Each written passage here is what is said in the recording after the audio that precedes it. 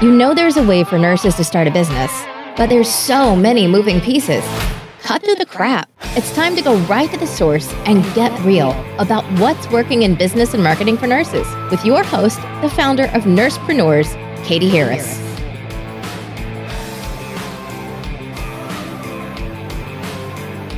Hi, it's Katie Harris, and this is an episode of the Nursepreneur podcast. Today we have Dr. Candy Campbell on with us. She is the owner of candycampbell.com, and I'm really excited to talk to you, Candy, today and learn all about what you're doing. So welcome. Thank you for being here. Well, thank you, Katie, for this opportunity. All right, so tell me about you as a nurse. Like, where did you kind of get started, and how did it lead to you owning a business? Well, you know, a lot of people are not coming into nursing right from high school. I had a life before I was a nurse, and I know a lot of my students that I've had in graduate school say that they also have had another life. So my other life was that at first, my first degree is in speech communications and theater with an emphasis in acting. So I've been a SAG-AFTRA union actor for many years, and that's been my side gig. If you know anything about that business, it's very difficult. I think they say 95% of we union actors don't make our living that way. I mean, you know, you can't buy a house usually unless you're some sort of movie star or something. It's, you know, it's just the reality. So that's okay. But once I had I had graduated with my bachelor's and I was doing some summer stock. I was en route after the summer. I was going to take off for either LA or New York. I had offers in both places, and I didn't know exactly what I was going to do, but it's the beginning of the summer, and I got cast in a show you might remember. I don't know how old you are, but there was a movie made out of a Neil Simon play called Barefoot in the Park. Funny comedy. And I got cast in the lead of that. There's really just a man and a woman in it. Jane Fonda and Robert Redford, I think, played in the movie. At any rate, one night when we were first blocking the show, the leading man wasn't there for some reason, and the director, who I knew, I had babysat his kids, put the moves on me. And when I basically pushed him across the room and said, "What are you doing?" He said, "Well, come on, you know, this is the way the game is played. This is what you're going to have to do." And I'm like, "Not me. No, I'm a comic actor. That's not my thing." So I basically walked off that show, and I could just hear him, you know, the old iconic, "You'll never work in this town again," you know, that kind of thing. And so I didn't act for about 10 years, and in desperation, I didn't know what to do, but I had spent some time in college abroad. I spent 6 months in Europe, focused in Vienna, and I thought, okay, I'll take this time to travel if I can. And so, providentially enough, I was hired as a flight attendant by Pan Am and got to fly all over the world for about 5 years. And coincidentally, if you thought that this is a random thing, the fact is that one of my signature stories is that while I was working as a flight attendant, I got the call to be a nurse. We were flying from New Delhi to Karachi, Pakistan, about a 4.5-hour flight. And this is in the days when the 747s were new. And we were in a packed flight with mostly local people because, you know, those two countries have a lot of common families. And there were grandpas and toddlers and chickens under the seat and all Chickens. I kid you not. And ducks and anything that could fit in some sort of carry-on under the seat. International laws are different than domestic laws.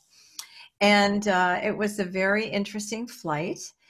And this is also dating me. This was in the day when we, even in the economy section, we served a 3-course meal, chicken, fish, or steak. And after that warm meal with the dessert and everything, we had to heed the captain who put on the seatbelt sign because we hit some turbulence. And I mean some severe turbulence, the kind that make people afraid to fly.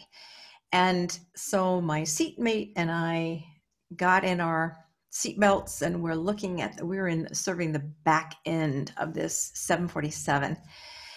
And we're bumping along. And finally, we took this big dive. And at that moment, we witnessed 124 people vomit in unison.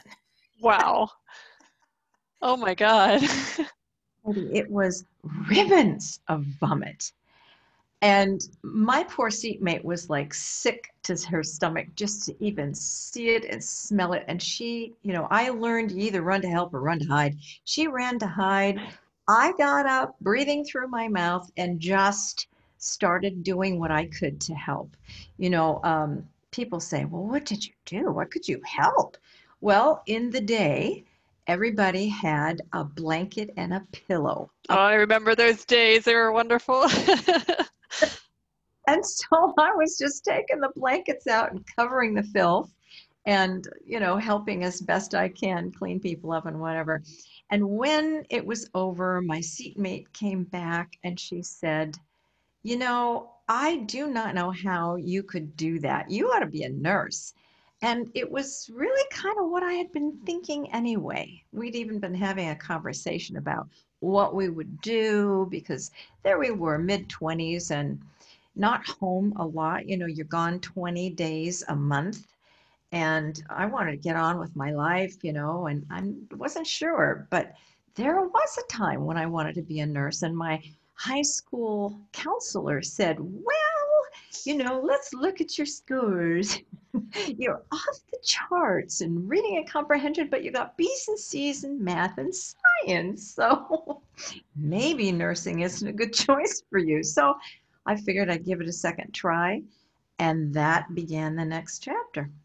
Oh, I love that story. One, you really take me back with the flights and stuff, and I do remember Pan Am, but that is a great story of how you got to nursing. So how did you incorporate, so why don't you start by telling me, you went to nursing school, and what kind of unit did you start working in? What was your nursing career kind of like? Well, I call it my crazy quilt of nursing career, because when I started, I was licensed in 1979, but who's counting, right? It's a long time ago. And that's 41 years now. So it was hard then, kind of, some places you will have that kind of every 20 years or something. Like right now, there's a lot of people retiring out of nursing, and it's a good time to get in. Well, that was not a good time to get in. There weren't any jobs. So the first thing I had done was I was a burn tech as a CNA. And then, there wasn't a job to hire me into. So I took a psych job.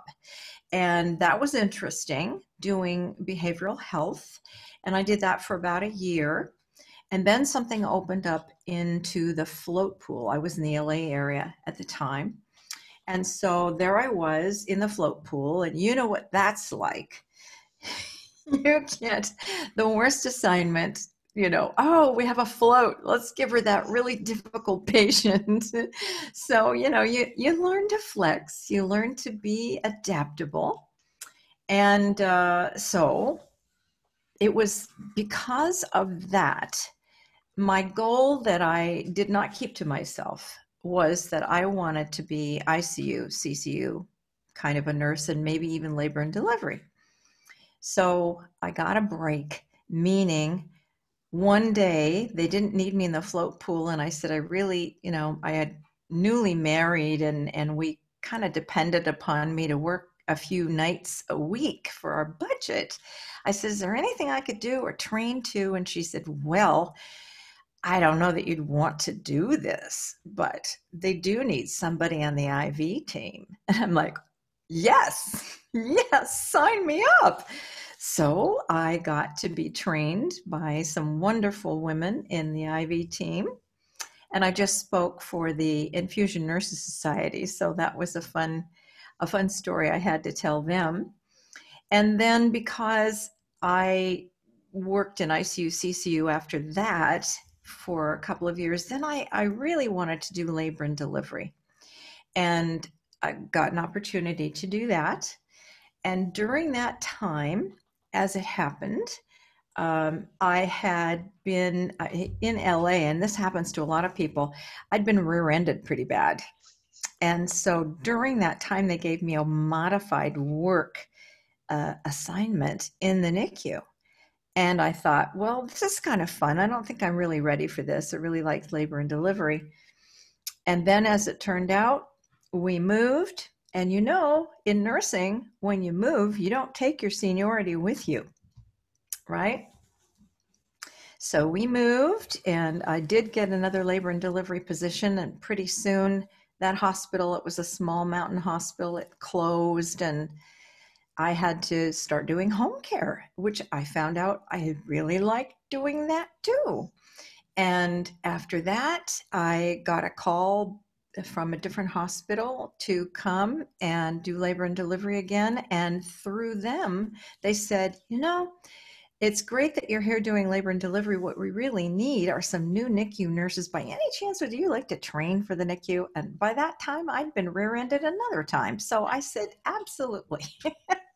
And I spent the last, I think, 23 years doing NICU.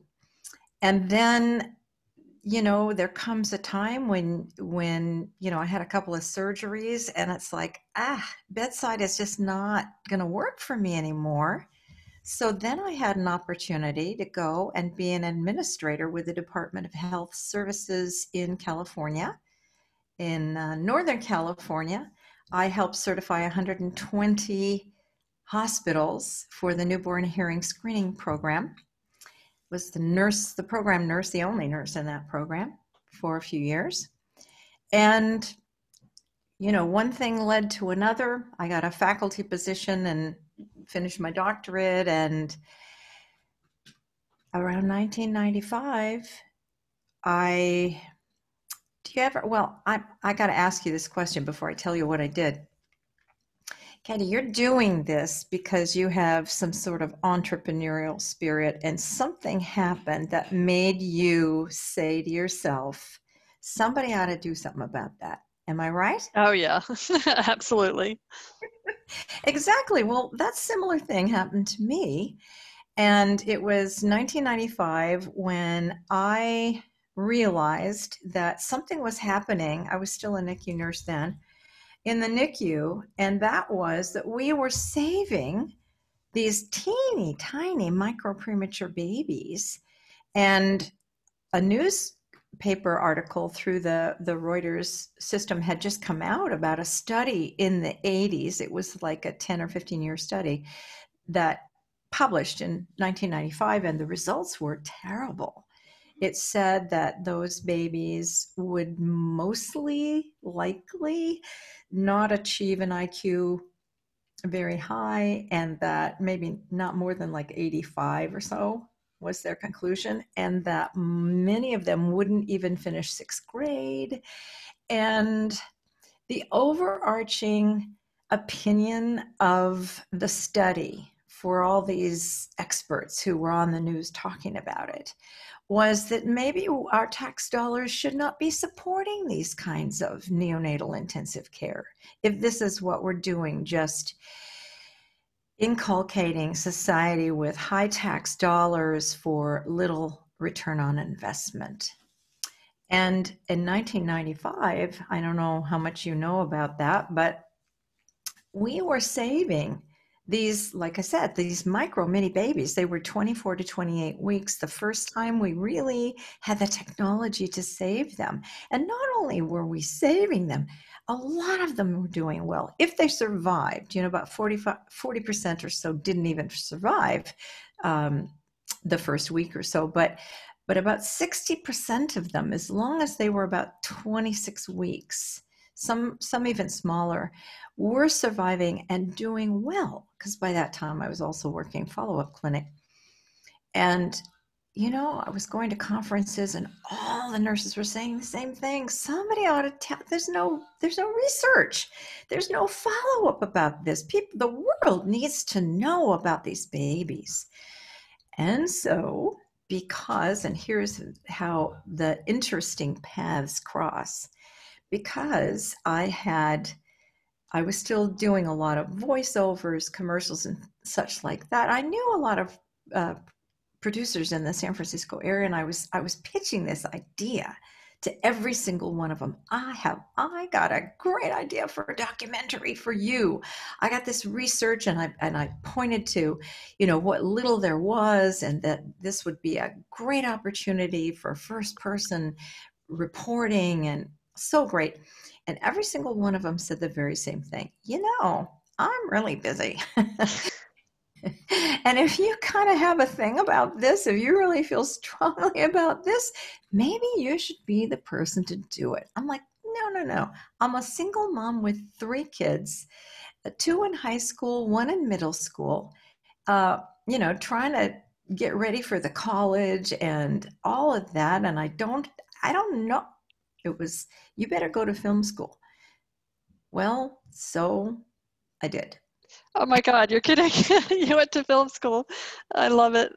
I'm 1 semester away from my AA degree in film production, because by that time, because I had this, overarching, I call it this mantle of responsibility. I knew what it would look like.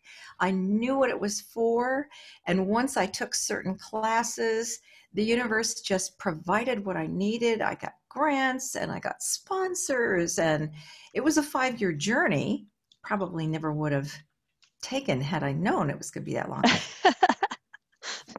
Anyway, so it became an award-winning documentary film called Micro Premature Babies, How Low Can You Go? And that was the first, to answer that long-windedly, your answer to the question of how did I get into business by myself, it was because I saw a problem and I figured somebody ought to do something to solve it. So that's it.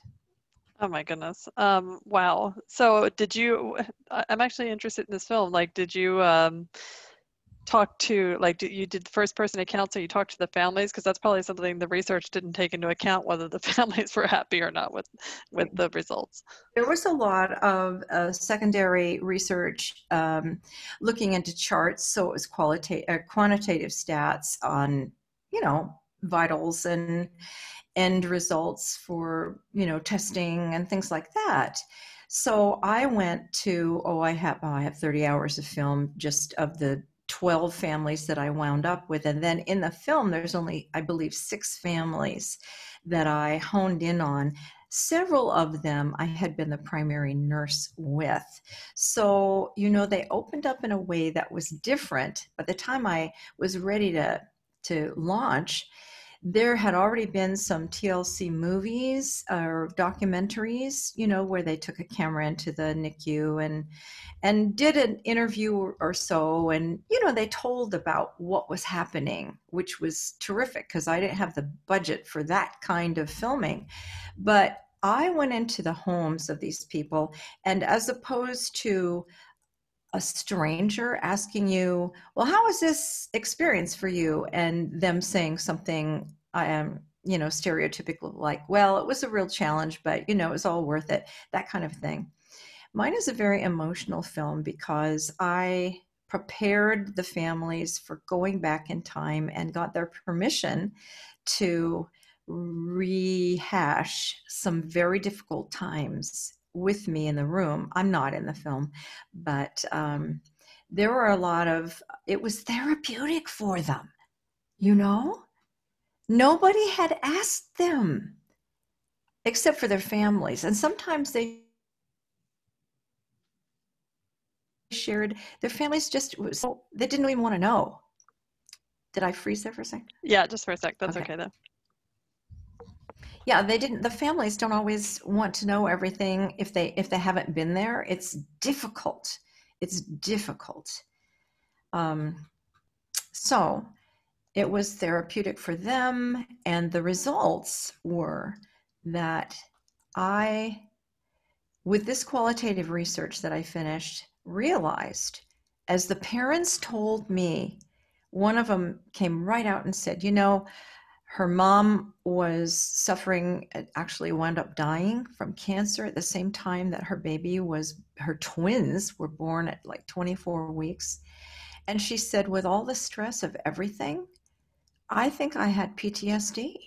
And now we know, there really hadn't been a lot at the turn of the century written about what constitutes a post-traumatic stress disorder symptoms. She had all the symptoms, the night sweats and the replay of certain things, and the distress and the anxiety that goes with it, and it came in waves. It's so paralleled the heretofore other research about soldiers who had been in action, who had exemplified these symptoms, that it was interesting, and it was one of the beginnings of what is now a pretty thorough strain of research, if you will, in terms of what happens to the family unit when they do everything right,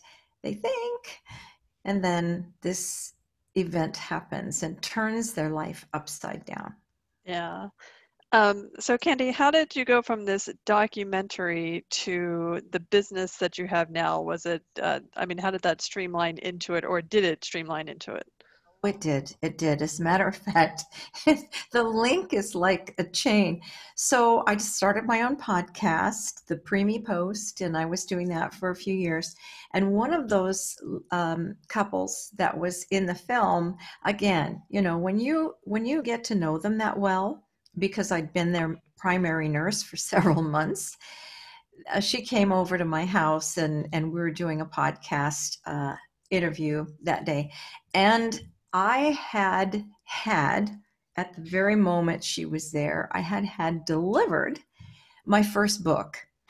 And the reason I wrote the first book, again, is because I thought I could find the book, and I couldn't find the book. And what it was, I have a few children's books. This first one was called My Mom is a Nurse. And I'm happy to say it still sells now on 5 continents. China just opened up. I don't know. But anyway, it's in Spanish and Japanese and different things.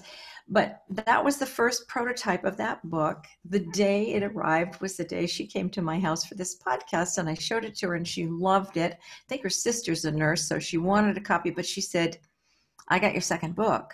Now, I had only written that book because, like I said, I couldn't find it, and somebody in my unit was going to have a baby, and she wanted children's books. And I just thought, well, I'll get that, My Mom is a Nurse book. So anyway, I wrote that. And then this gal, Dana, said, you should write I Was a Preemie. I'm like, oh, I think my next book's going to be, My Grandma's a Nurse, which turned out to be another one of my books. But she said, no, I got to tell you the problem. The problem is that when the girls went to kindergarten, the teachers sent back, well, it was one teacher for the 2 girls, I guess, sent back a note. We'd like to have kind of a rogue gallery of baby pictures, and we're going to have this game at Valentine's Day. Instead of giving Valentine's, we're going to figure out who was who, that kind of a thing. And so they sent in pictures of the kids when they were about a year or something old. And the teacher called and said, no, I want a, hospital baby picture, baby newborn picture. And they're like, oh, we don't look at those pictures. And so the teacher twisted their arm, and she told me for the first time in like 5 years, they took a box full of photos, because we didn't have cell phones then, took a box full of photos out of the closet, set it down. Now the girls knew that they had been premature, but they didn't know what it meant. And they saw the pictures. And you know what? She said they were horrified. They were horrified that you left us alone with strangers and for months, and you let them stick needles in us and put things down our nose. And they ran around like little banshees, she said, just so upset. And she said, you know, I've got this twins group that she visited with. She said, we're not the only ones. This is like a thing. It's a problem when these kids realize that you abandoned them. So that's how that book came to be. And I'm happy to say it sells really well. A lot of the NICUs buy that book and put it in their little gifty bag for when the kids go home. Oh, that's nice. Yeah. So that was that. And then after the book, well, you have to know that during the side gig part of this, because I was still working as a nurse and then doing all these things on the side, I had gone through this divorce. And it was time for me to start laughing again. And so I decided as an actor, I would try stand-up comedy. So I was in a class with some other people, and they were taking improv classes. And I noticed that they were loose on the stage with their routines, their comedy routines, and I was stiff. And so I started taking improv. Now, I already had a degree in acting, but we didn't get that taught because it was, improv didn't start getting taught in schools until probably the 70s, the mid 70s or something. And that was just at the time when I left. So I started taking improv and was doing stand-up and improv for many years. Started my own improv company, co-founded that with some people, and we did that for about 3 years. And theater groups are kind of amorphous, and when that sort of changed, the other woman and I in the group, there's 2 gals and 2 guys, when the guys dropped out, we said, okay, we both have healthcare backgrounds. We're going to do some stand-up and maybe some improv, and we're going to do some sketch comedy, and we're going to make a show, and we're going to sell it to organizations, to healthcare organizations. So the first one we booked was my own neonatal nurses. And we started I guess it was about 7 months out. We started working on it. They had paid us half up front. And right around this time of year, around Labor Day, she calls and she says, you're not going to believe this. I'm going to get a divorce. And I can't do this show first week in December. We're going to have to give them their money back and quit. And I said, no, I don't think so. It's hard to get that money back once it's in your hands. So I said, I'm going to do a one-person show. I don't know how I'm going to do it, but I'm going to do it. She goes, well, okay, but don't use any of the material that we did, because that's some of my thoughts too. That's my intellectual property too. We're going to use that together, and maybe we'll do that down the road. So basically, I laid out on the ground and cried for at least a minute. So frustrated, didn't know what to do. And you know something? Are you familiar with Julia Cameron and her The Artist's Way book? No, that sounds like a good book though. I recommend it for any creative person who wants to be more creative, get in touch with their creativity. It became a kind of a artist's Bible for me of journaling and all of this kind of thing, and positive affirmations. And she was so helpful. Her philosophy is that the universe will give you what you want in terms of creative ideas. There's no such thing as writer's block. What that is you saying no to the universe. the universe will open up. It's just like ideas are like picking fruit off a tree if you will allow it. So I said a prayer and opened up to the universe. And in 3 weeks' time, I had a show. Wow.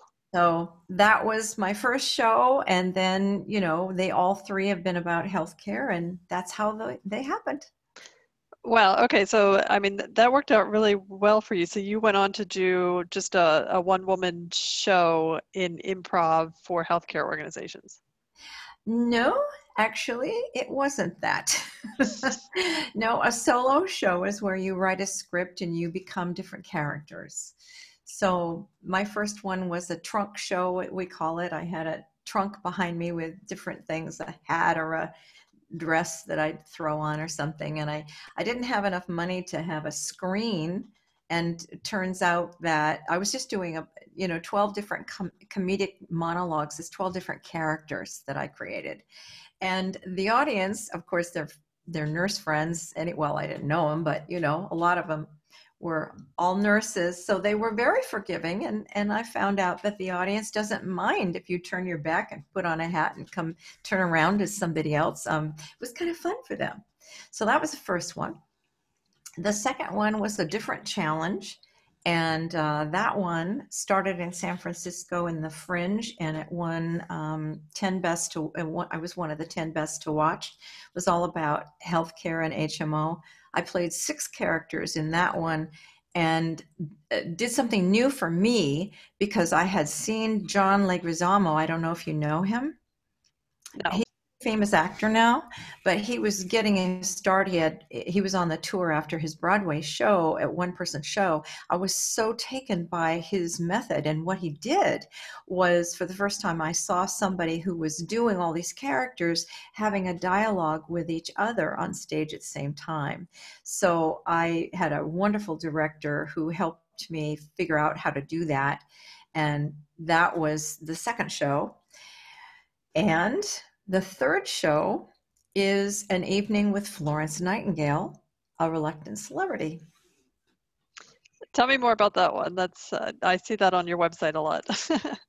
Well, again, a funny thing happened in, life just gives you these opportunities. So I was a professor then at the University of San Francisco. I was until I moved here to the East Coast because for whatever reason, they only allow California residents to be professors. So anyway, I was happily teaching in the Graduate School of Nursing there, and teaching simulation and leadership and some other classes.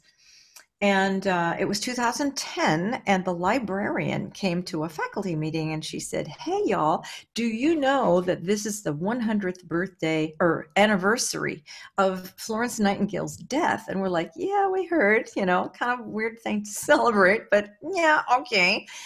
And she said, "Well, what you may not know is that we in the library now have all of her 200 books and articles and 15,000 letters digitalized. And come and get it. I'll help you plow through them if you want." Well, evidently I was the only one who was interested. That's a little daunting, 15,000 letters. Well, I haven't read them all, but I've read most of those things. And, again, based on all my previous work, and I didn't tell you I was a high school journalist, so that helped. I put together, actually, this book, which is Channeling Florence Nightingale, Integrity, Insight, Innovation. And the reason I titled it that is because I decided to do the show when one of my National Speakers Association friends heard me going on and on at a Christmas party about, wow, this lady, she was such a Renaissance woman. Man, if she was alive today, I know she'd do this and I know she'd do that. And I just feel like so connected with this dead person. And he said, "No, wait a minute. I'm hearing you talk about this famous nurse lady, right?" "Right." "And you're a nurse." "Yeah, that's right." "And you are an actor?" "Yes." "And you've had 2 solo shows?" "Yes, I have." "And then why isn't this your 3rd solo show?" I'm like, oh. oh, oh no, that means, oh, there's another solution. There's another problem that needs a solution. So I had already, what I was telling them was that I couldn't help myself.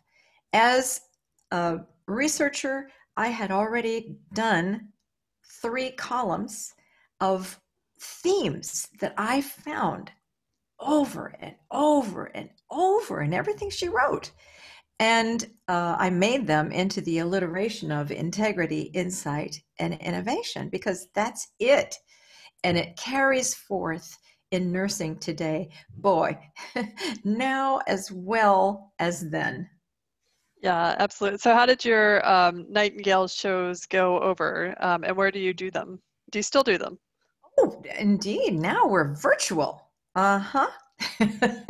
I can tell you that the last I just last week I think it was I performed for the Infusion Nurses Society virtually, and then the week before that I performed for a theater in San Francisco called the Marsh Theater, which is a pretty famous theater there, and did 20 minutes of the show, some Q&A, and that is even available, which I can tell you later on YouTube, that one.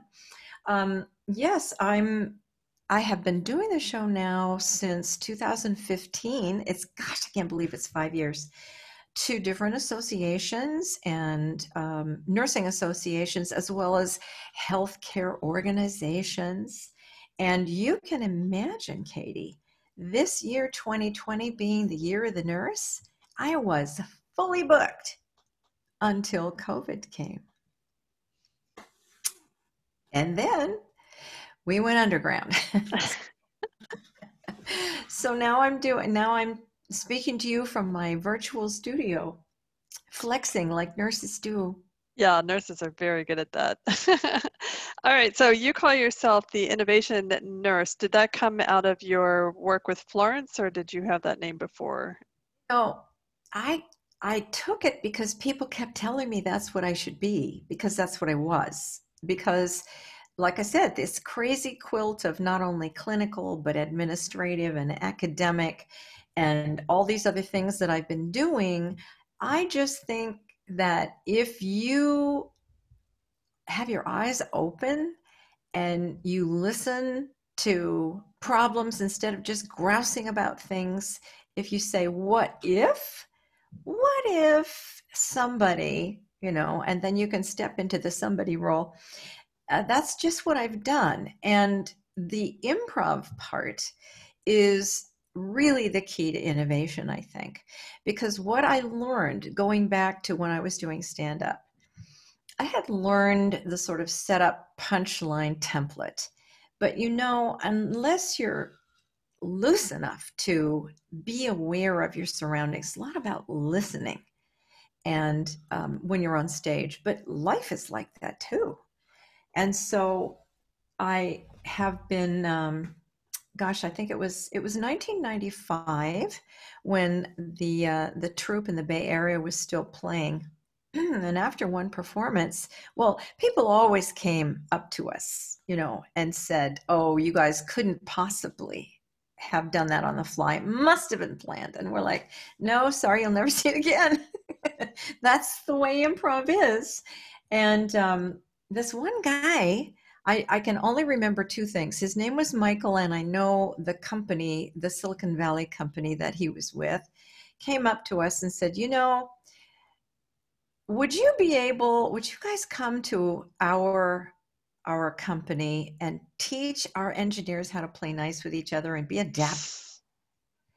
And so that's how I started teaching improv, because as it turned out, the other 3 couldn't do it, or my minor was in education, so I had already had some curriculum development under my wings, and I knew what to do. At least I thought I did. So I started in 1995 with businesses teaching improv to teams.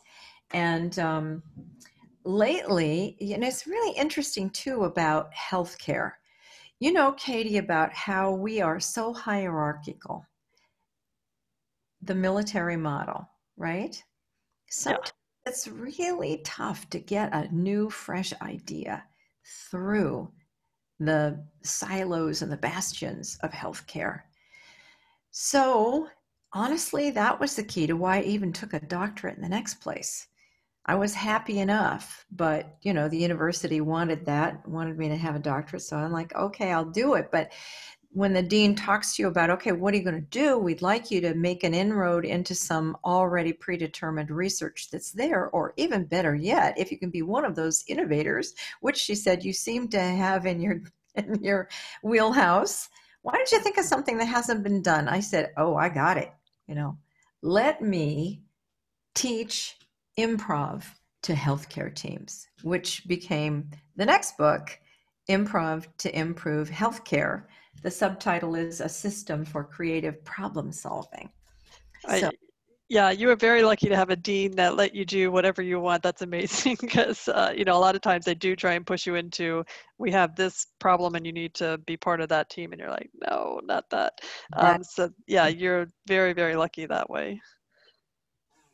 And I love the idea of improv because you're right, that hierarchical model that we have in healthcare. I mean, I would go so far as to say it not only doesn't allow ideas to percolate up, I feel like it's actively squashed. And that was kind of my exit out of healthcare, was just repeatedly having my ideas squashed or, told you can't do that. And it just made me crazy.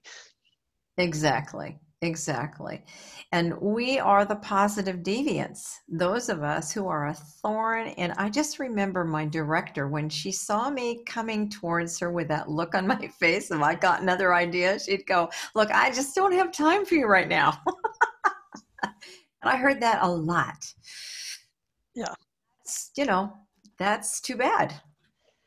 So how would you characterize, because you have so much. I mean, you have the books and the improv and the workshops and the speaking and all that stuff. And how would you characterize what it is that you do? Is there kind of like a big framework that you work under for your business?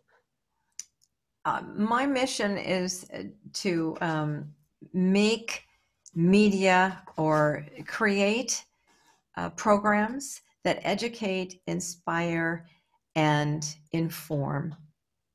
And so when it falls through that filter, I have to really think about, if it doesn't, then, I toss it out. And I'm asked to do a lot of different things. But, between all the ideas that come to me anyway, and now, by the way, I have one of my close friends from the National Speakers Association who's also a nurse, Sharon Weinstein. She also lives in the DC area, and when I moved here a year ago, we were happily lunch buddies for at least a couple of times a month. Tossing ideas around. But she's also an author and a speaker. And when COVID came, we both bellyached for, I don't know, a couple, 3 weeks, I think. And finally, just almost at the same time on one of our calls, she said, we got to do something positive. I can't stand being this negative Nelly anymore. And I say, that's exactly what I was going to tell you today. I've been thinking, and she'd been thinking, what could we do? What does the world need right now? Right now, the world needs encouragement. And as I said to her, what the world needs is integrity, insight, and innovation. And she said, well, how are we going to do that? So the upshot is we created a new LLC, and we're calling it Lead for Excellence. And we are presenting our very first annual, this time it's virtual, Global Healthcare Leadership Summit in November. And what we decided is that it will be free because people need free right now. And, the laws of karma and everything else going for us, that when we get sponsors, and we've got quite a few now, that they're going to take care of our back end expenses because, we had to hire a tech team and all kinds of things. We have the ability to live stream to up to, I think it's 3,000 people at a time with all this tech team whiz people. I don't know what they're doing, but that's what they're That tech stuff. We have 30 speakers. We might even have a couple of more. And the first day, November 5th, is the systemic aerial view of what we have learned through our integrity, because it's our integrity that gives us the agency to really make changes that are positive in healthcare. And so we have all these healthcare leaders, many nurses, but some from other HR and some other areas of healthcare leadership as well. And we're talking about the insight of what we've learned through the pandemic and what systemically organizations need to do to turn on a dime and flex and go forward now and after it's finished, because everything's going to be slightly different, right? Day one. Day two is we're answering the question, what can we do individually? What are our insights? And we have several innovative panels of innovators from different areas, including medical device and pharma, and as well as many nurse entrepreneurs who ask the question, should I plan B? Lots of different things. So we do have a website, which I'll let your listeners know. And on Monday, we will have the live registration available. And like I said, it's free. And we have a partner who's giving CEUs at a nominal price. So very excited about that. Yeah, that's awesome. I'd love to attend that and just listen to what you guys have to say. That sounds really amazing. And, thank you for making that free, because that is incredibly valuable. Thank you.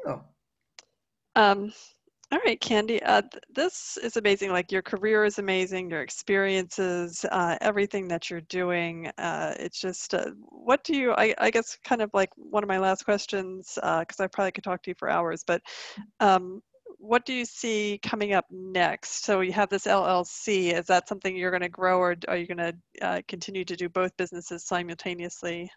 Yes, and as we say, yes, and because, and I'll tell you why. Sharon's focus is on work-life balance. She has a great story about how that happened. And of course, mine is on helping teams through the miscommunication of interprofessional working. And so, because we both have separate businesses that keep us busy enough, but we felt that together, these other events that we have planned, and we'll have two events next year. Plus, we're writing a book together. Oh, and of course, I have another. We're each writing our own separate books. Plus, we have several of our leaders coming together to help us with that next book from Lead for Excellence. So, yes, and you are quite prolific in writing. That's amazing. Well, I'll just leave you with one thought.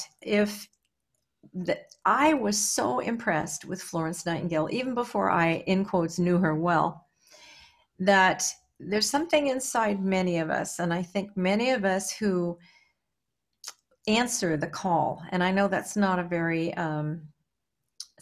popular idea in some circles, to answer a call for service to humanity, but Florence Nightingale was all about that. And I think it is the difference between a nurse who really makes a difference in the family life and the patient's life, and one who is a thorn in the side of the family, the patient. I think if you're not called to be a nurse, there's plenty of other work that's not so messy and not so emotionally draining. You're welcome to pursue. So when I saw that Florence Nightingale worked from her bed, did you know that? Mm-hmm. Yeah, she was sick for like 10 years, wasn't it? Oh, 50 years. 50? Yes. Listen, she came back from the Crimea with this Crimean fever, and she was 37. And she was sick for the rest of her life, and she died at 90. Wow. And I mean, she wasn't prolifically writing when she was 90. She sort of slowed down at 85, but goodness gracious. And you know what she did? She would wake up every morning with a prayer of thanks. You know, she took another breath, which we should all be doing.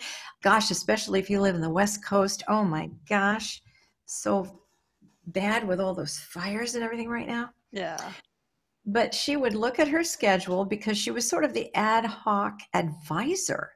You know, women didn't have that kind of a position in Victorian England.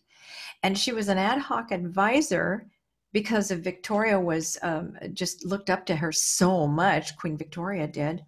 And they were friends, if you will. Not that the Queen befriends too many people, but there are several letters between them. And of course, she went up to Balmoral and, you know, was with them for when she was presented with a medal and so forth from Victoria. But she would assess her own physical being in the morning, and she had a person who was her secretary, so to speak. And usually from about 11 till, on a good day, 2 o'clock, she could have visitations. And this included all the people who served as viceroys of India and different policymakers in the parliament. I mean, because she was a statistician and she had created the Nightingale School, she had written over 500 pages of statistics and a whole plan for how to improve the British military hospital system. I mean, this woman did not quit. Yeah, that's amazing. I mean, she's like the first true remote worker to, as well. Right. Yeah. Yeah, no, and it's amazing when you see people like that who are at home. They're at a massive disadvantage, and yet she can still impact the world and change the way that healthcare at that time was being delivered. Indeed. So I want to be like her. Yeah. All right, Candy, thank you so much for this. Can you tell everybody where they can find out more about you, get your books, and contact you, whatever they can do to stay in touch with you? Exactly. So my main website is candycampbell.com. That's Campbell, CAMPBELL.com. If they're interested in Florence Nightingale, I have an agent, and you can write info@pmiarts.com. That's Paul, P as in Paul, M as in Mary, I as in intelligence, arts with an S at the end for Sam, .com. And that is the, Performance Management International is my agent, and they will tell you all about it. And you can go on their website and see films. There's a separate website, actually, I'll mention. I forgot. If you go to FlorenceNightingaleLive.com, you'll see even more photos and videos than on the PMI Arts website, actually, with all the story of lots of things there. You breathed new life into Florence Nightingale, keeping her alive. That's wonderful. Thank you for the opportunity to speak with you today, Katie. I'm happy to talk to any of your listeners. They can reach me through the website or Candy@candycampbell.com. All right. Thank you so much.